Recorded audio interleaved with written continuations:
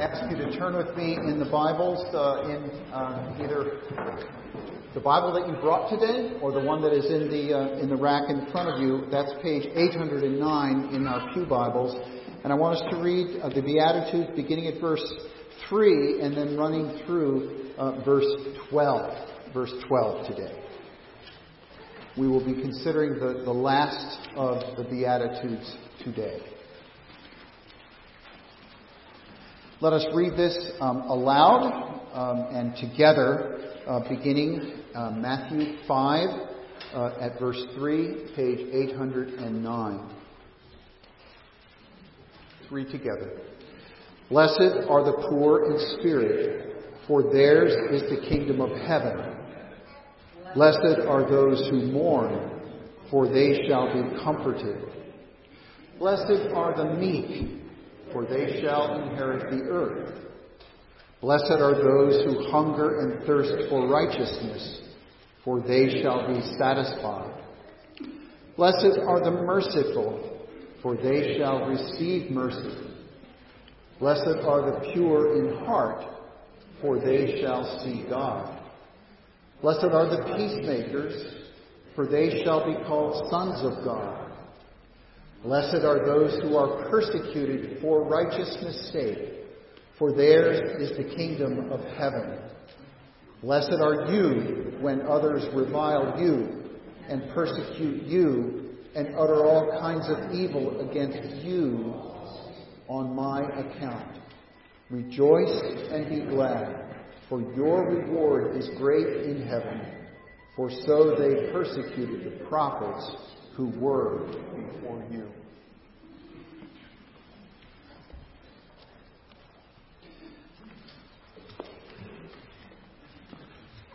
I suppose what greets us initially as we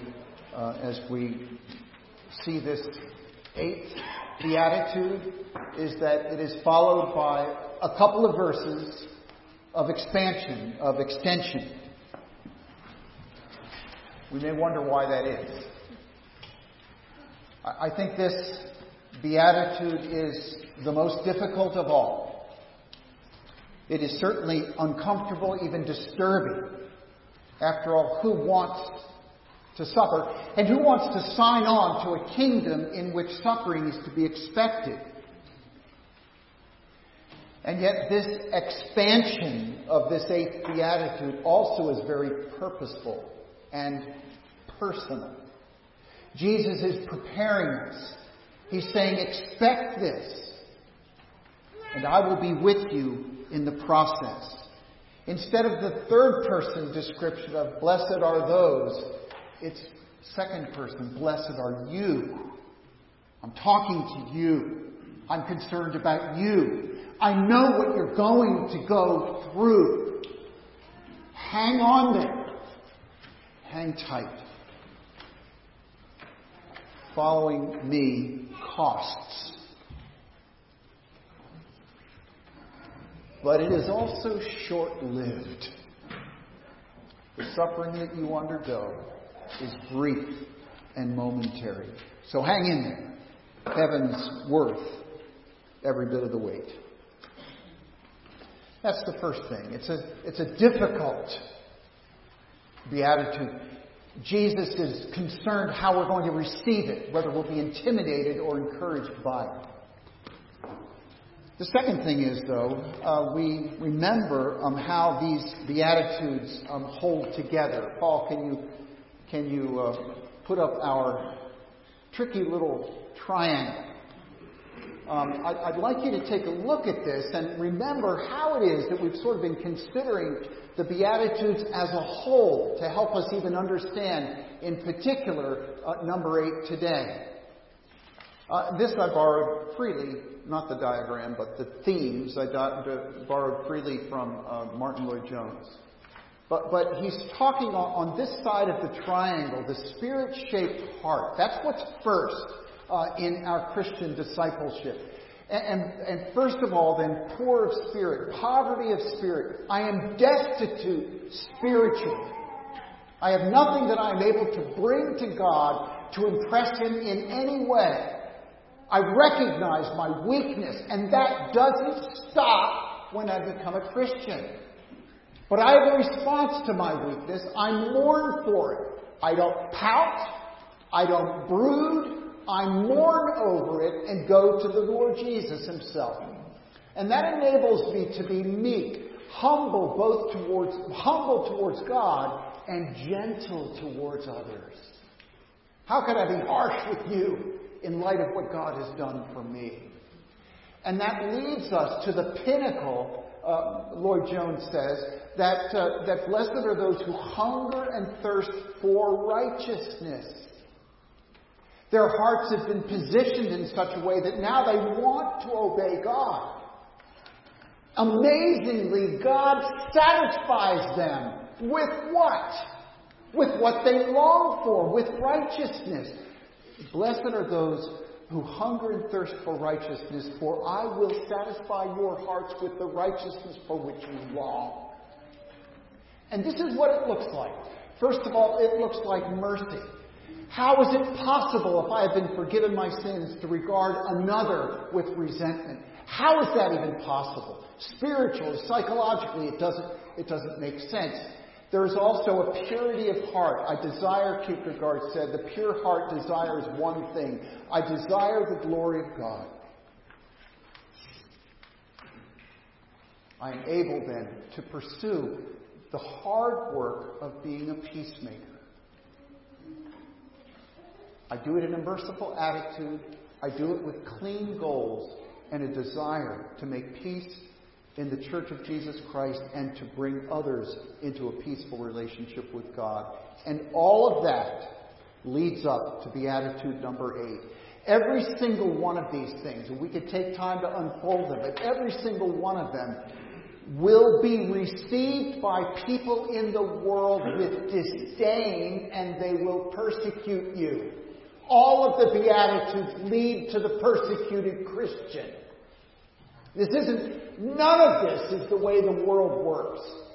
And the light blinds their eyes and disgusts them, and the easiest thing to do, the most natural thing to do in the world, is to persecute the people who display by lifestyle and by heart and by attitude the light of the kingdom to come. Earthbound people despise that kingdom and will take it out on you. The righteous life always creates pushback. Yesterday at the men's breakfast, and I'm going to unashamedly give it a plug, it was a wonderful time. He'll be on at 7 o'clock next time, but it's a wonderful time, one great time together, around God's Word and with men. Striking, in our discussion of Psalm 118, striking that I got these two comments.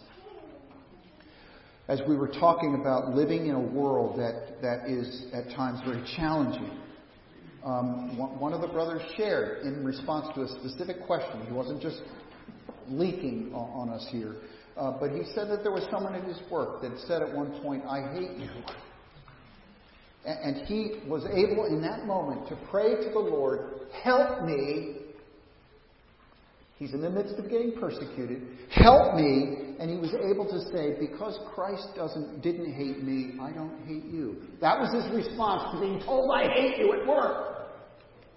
Because Jesus doesn't hate me, I can't return your hatred. I won't return your hatred. Another brother indicated that there was a friend of his that lived and worked near him who he had occasion to correct or challenge at one point, and this person has turned into, at least for the time being, an enemy, and has been hateful to him. People don't like righteousness. People react to righteousness. They always have. So our purpose this morning, as we go through this, is persecution. Expect it. Rejoice in it. Because it is so worth it to do so. Expect it. Rejoice in it. Because it is so worth it to do so. Righteousness, as we've said already, provokes persecution. We should expect it. And it has always been that way. Darkness has always hated the light. It was already at the second generation of the human race where there was fratricide, where Cain killed Abel because he was jealous about Abel's offering, and God liked it more than he liked Cain's offering. Hatred, despisal of the righteous brother, and persecution of the highest order. A murder. You've got a half a dozen people in the world, and you kill one of those individuals. Righteous Lot. It may be hard for us to say this when we know the whole story, but righteous Lot was despised by the literal Sodomites because it was disturbing to his soul. Where there is darkness and then a Christian nearby, that light penetrates the darkness and it has a backlash. Paul puts it this way in 2 Peter chapter 3. All Christians, all who desire to live a godly life will be persecuted. I don't really see any loopholes in that verse. All who are truly Christians, they desire to live a godly life, will be persecuted. The darkness hates the exposure of light. I'm going to read a couple of texts from John's Gospel and listen to how Jesus is described and how people react to him. Light has come into the world, and people loved darkness rather than light, because their deeds were evil. For everyone who does wicked things hates the light and does not come into the light, lest his deeds be exposed. If you were of the world, they'd love you. I chose you out of the world, so they hate you. Jesus couldn't make it any more elementary or basic than that. If you were of the world, if you were a partner in the way the world works and thinks and acts, you'd be fine. They'd love you. But I chose you out of that world system, and so they hate you. John 15. There is a theologian of the era of the Second World War who has, we wouldn't agree with everything that he says, but he did know Jesus well enough that he was willing to suffer for him and pay the ultimate price. And I'm talking about Dietrich Bonhoeffer. He resisted the Nazis that were taking over his beloved Germany. It cost him imprisonment. It cost him torture. And at the personal command of Heinrich Himmler, he was executed in the Flossenburg concentration camp just days before the Allies would free it. He said this of suffering. Suffering is a badge of true discipleship. Because, quoting Jesus, the disciple is not above his master. If our master suffers, we must as well. And he noted that for Martin Luther, suffering was one of the marks of the true church. Now, in our Reformed tradition, we are used to saying that the marks of the church are three. It is the true preaching of God's Word, it is the correct administration of sacraments, and it is discipline according to the Word of God. Those are the marks, and how important that was at the time of the Reformation to distinguish between what is a false church and what is a true church. But Martin Luther, noticing these themes in the Gospels, which we've just said about, there is another mark of the church, and that is the mark of suffering, of persecution. We're waiting for glory. We put it this way, but this is the church militant. And we're waiting for the church triumphant to come in all its power and beauty. That is at Christ's return. But as we are in this church militant, it is a suffering community. So, what can you expect? What can you expect? Kids, I want to talk to you for a few moments, and I want to tell you a story. I want to tell you a story about a missionary who I remember coming to my church growing up. You will not have the opportunity to meet this person in your lifetime. I did. I was very glad to meet Bruce Hunt and his family. And he wrote a book that you can read about this story. It's called For a Testimony. I want to summarize that story for you. Just before World War II, Korea was ruled by Japan. Korea was taken over by the Empire of Japan. And the Japanese sought to stamp out, get rid of all of the Christians in Korea. They were requiring what they called shrine worship. That is, a particular kind of worship that elevates and adores the Emperor of Japan. They were forcing the Koreans whom they had conquered to worship the Emperor of Japan. Many did, better than dying. Bruce Hunt did not.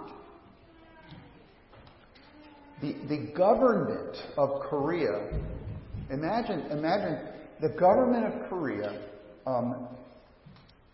commanded the General Assembly of the Korean Presbyterian Church. Are you following me? The government over here commanded the church over here to require emperor worship. Bruce Hunt said no. Many others said no with him and ended up in jail. And so he was in jail for a while. He was barely fed. He had barely any clothing. He had to sleep on a concrete floor with one blanket, sub-zero temperature, 45 days of that. Just about killed him. They said to him, all you have to do is deny your testimony. He writes a book later, For a Testimony. This is what I'll put up with. For a testimony to the Lord Jesus Christ. He was finally released. Listen to this date carefully. He was finally released on the 4th of December, 1941. You hear what's going on? He was released on December 4th, 1941. He was ordered departed. He was on his way, packing up his things and getting ready to leave the country when the Japanese bombed Pearl Harbor on the 7th. A day that will live in infamy, and a day that cost Bruce Hunt free exit out of the country back to jail. He was weak, again, nearly starved, and he spent 6 months following that 45 days, 6 months there in prison. All because he wouldn't deny Jesus. How can we, as missionaries, call on our Korean people to be faithful to the Lord and not join them? And we ourselves somehow escape and pursue exit from the country. He was going to stay there. He was going to suffer with them, and he did it for a testimony of the Lord Jesus Christ. He was released 6 months later and did return to this country. He wasn't the only one. There was Anna Strickwerda. She was one of our nurses in Eritrea. She was shot and killed at the same episode in which Debbie Dortzbach, pregnant, 5 months pregnant, was also spirited out and taken up into the hills of that country, finally released unharmed. This is your history, kids. Bruce Hunt is your history. Anna Strickwerda is your history. Debbie Dortzbach is your history. They're your older brothers and sisters. 2 of them with the Lord. The question comes to us is, will our government require us to obey men rather than God? That's really the question on the table in our culture today. Will we be required to obey the rules of this land, which are in some cases kind of crazy, or obey God? The Constitution, of course, protects, in the First Amendment, protects the free, what is the phrase? Free exercise of religion? And that sounds wonderful, doesn't it? It's great. We are guaranteed the free exercise of religion. However, it is even being interpreted, including by one former president, it is being interpreted and restated as the free exercise of worship.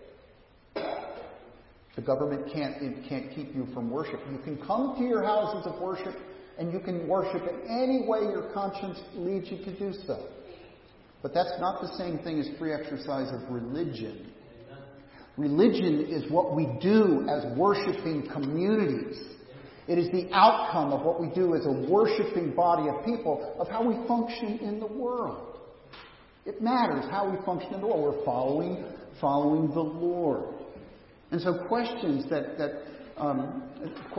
come to our mind as we think about religion requires faithfulness outside the church. Do you hear that? This is simple, not very difficult, but it's important to keep in mind in this day and age. Will refusal to accept and participate in same-sex marriages cause the imprisonment of pastors and the shuttering of churches? Will it? Will preaching against homosexuality be outlawed as hate speech? If I'm not mistaken, that is the case already in Canada. In our own state, and I wish I had had time to develop this a little bit more, but is it not against governor directives to seek to rescue and protect someone who has been ensnared and deceived by this gender confusion, and to seek to care for that individual and bring him or her back to a safe place? That is, I believe, in this state forbidden.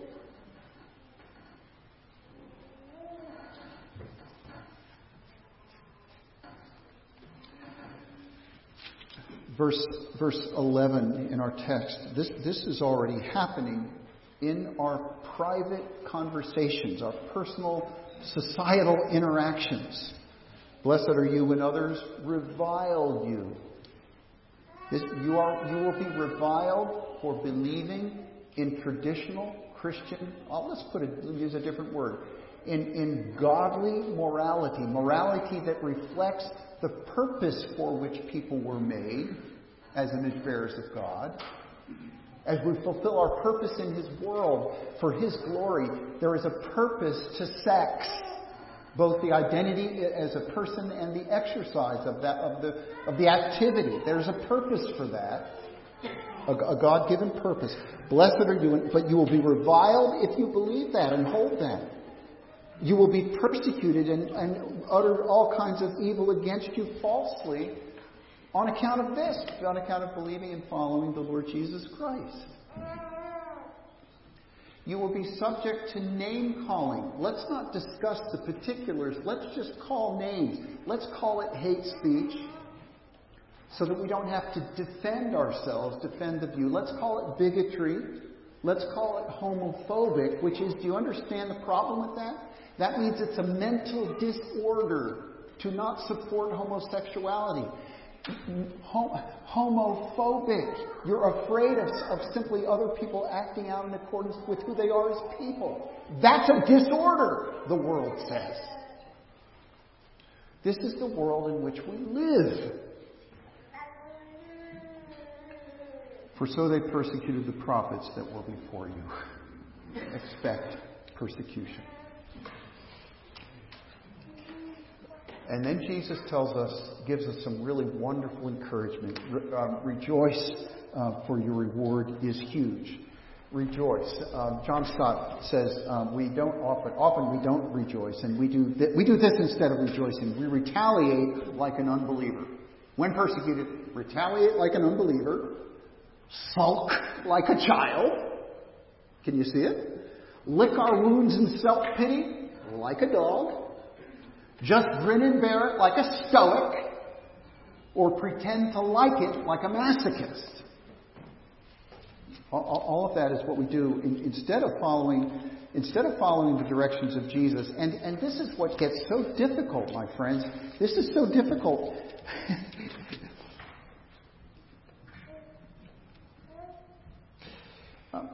The call that we have as believers in the face of suffering, the call is to do this, is to rejoice and be happy, and you are to be congratulated. That's what blessed means. You are to be congratulated. So when we suffer, you are to be congratulated. You are to rejoice. You are to be happy. Now, we might think Jesus is really overstating things here in a pretty sloppy manner for some rhetorical purpose, which I don't really get. Does he really mean this? Well, let's go over to Luke 6 in the Lucan version of the Beatitudes, and this is what Jesus says in verses 22 and 23, Luke chapter 6. Blessed are you when people hate you. Again, blessed are you when people hate you, when they exclude you and revile you and spurn your name as evil on account of the Son of Man. Rejoice in that day. And Luke says, leap for joy.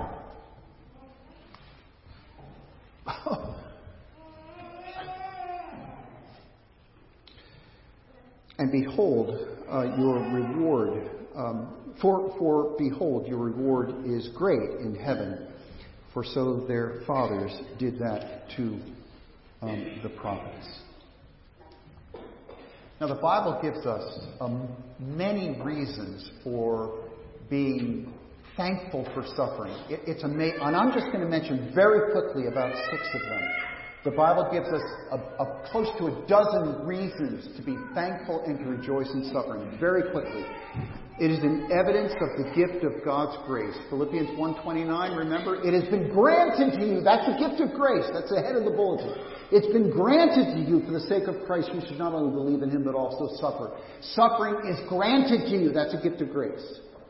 It is also an evidence of the Spirit.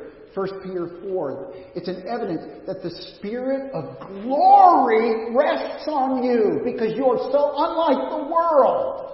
And so like Jesus, that you will be persecuted. The Spirit rests on you. You identify with Jesus as the apostles did in Acts chapter 5. They rejoiced that they were counted worthy to suffer dishonor for His name. They rejoiced at that. Colossians puts it this way.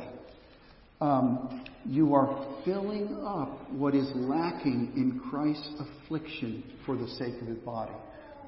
Now, that does not mean that our suffering adds to our salvation, but Christ isn't finished suffering through you because His body still suffers. Bruce Hunt mentions another one. The suffering caused the church to grow. They lost some members, but overall the growth in faithfulness leapt forward beyond what it had ever known in any previous year. All kinds of growth occurred in people's faith, and also then, like in Acts, people drawn to the church. But all those things, as amazing as they are, pale in comparison to what Jesus says here, the reason why you are to hang on in your persecution. You're blessed in your persecution. Stay with it and rejoice and be glad because your reward in heaven is great. Rejoice. Rejoice in your suffering because the reward in heaven is going to be worth it 1,000 times over. Now, when he says your reward in heaven, he is not speaking. He's not saying that you get to heaven because you earned it, that you get some kind of heaven is your merit badge. That's not what he's saying. But this idea of reward in the Scripture goes something like this. A reward is in keeping with the obedience for which you are being rewarded. Reward is in keeping with your obedience. So in this case, we follow Jesus and we suffer for Jesus. And what do we get? We get Jesus. The reward is the fulfillment of the behavior. Hey, I don't get an award for being married for 47 years. Nobody's knocking on my door and saying, well, I'd like to give you a medal. I have seen people want to give Gail a medal, but that's a different question. But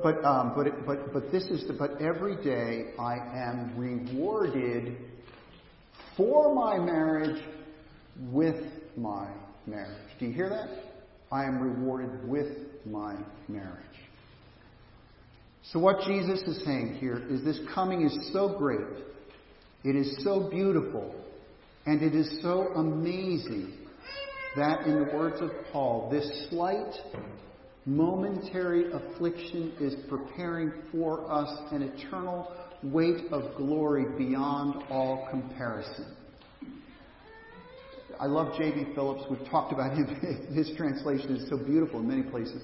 He says this: little troubles that are really so transitory. You're suffering. I get it. Phillips says this: it's little, it's really little, and it's really short. You can live through it because something wonderful and beautiful and full and lasting and glorious and magnificent is coming. And look ahead. Swing low, sweet chariot. Coming for to carry me home. I can see it. It's going to dip down and swoop me out of the field.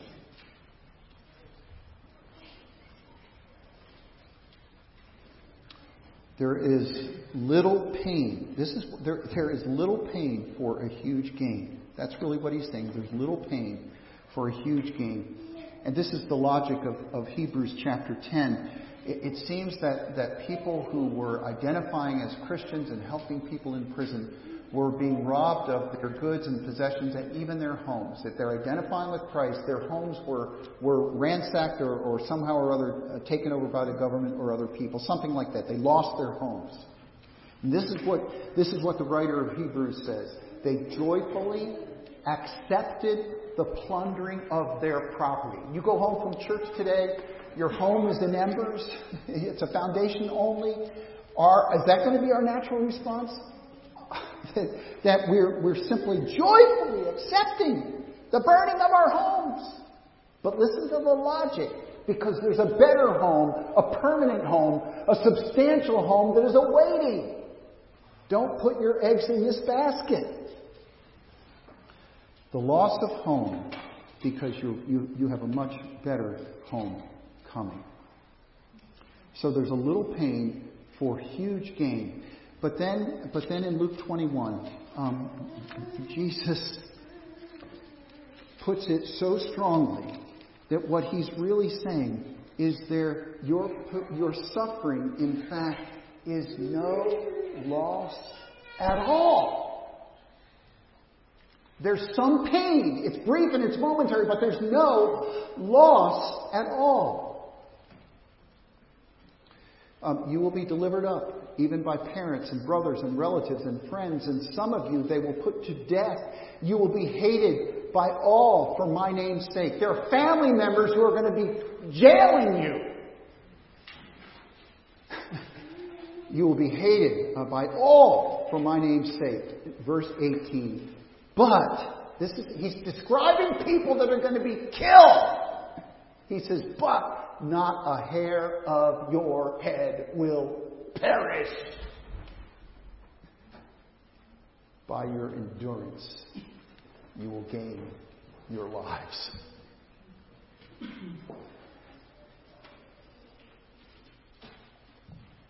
If you want to save your life, you need to be willing to lose it. But that's how all the Beatitudes work. So as we conclude here, do you suffer for Jesus' sake?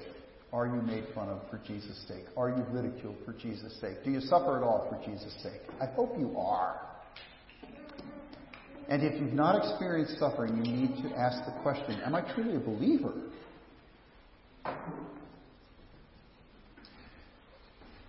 Kids, whether you attend school at a brick and mortar state-run and institution, or your own home, or learn, or wherever it is,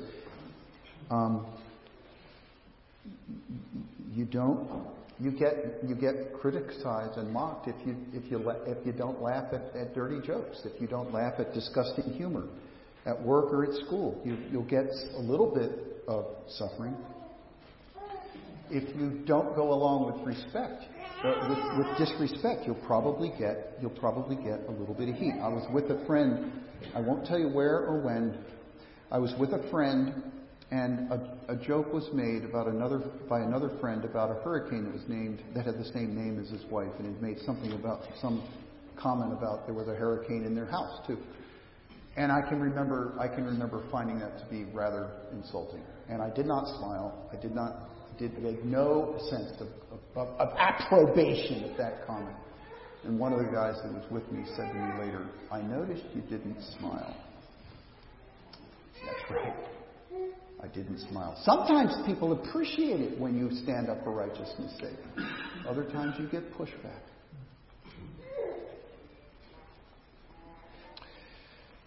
If you do suffer for Jesus' sake, the call here is to welcome it and don't complain. If you're not suffering, then you don't belong to Him. If you are suffering, it could be very well an expression of the fact that you do belong to Him. And this is what we all need to be careful for, that more may be coming in this country that we love. More may be coming in this country which we love. But what keeps us going? What keeps us strong? And that is, every day we look for our real homeland, a city that has foundations, whose designer and builder is God. Let us pray.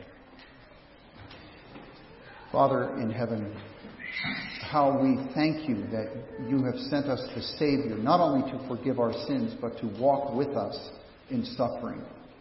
And we pray that you would enable us to live uprightly, identifying with Jesus when it is not popular, and to endure suffering, even welcoming it, because we belong to you. Strengthen us in the name of Jesus. Amen.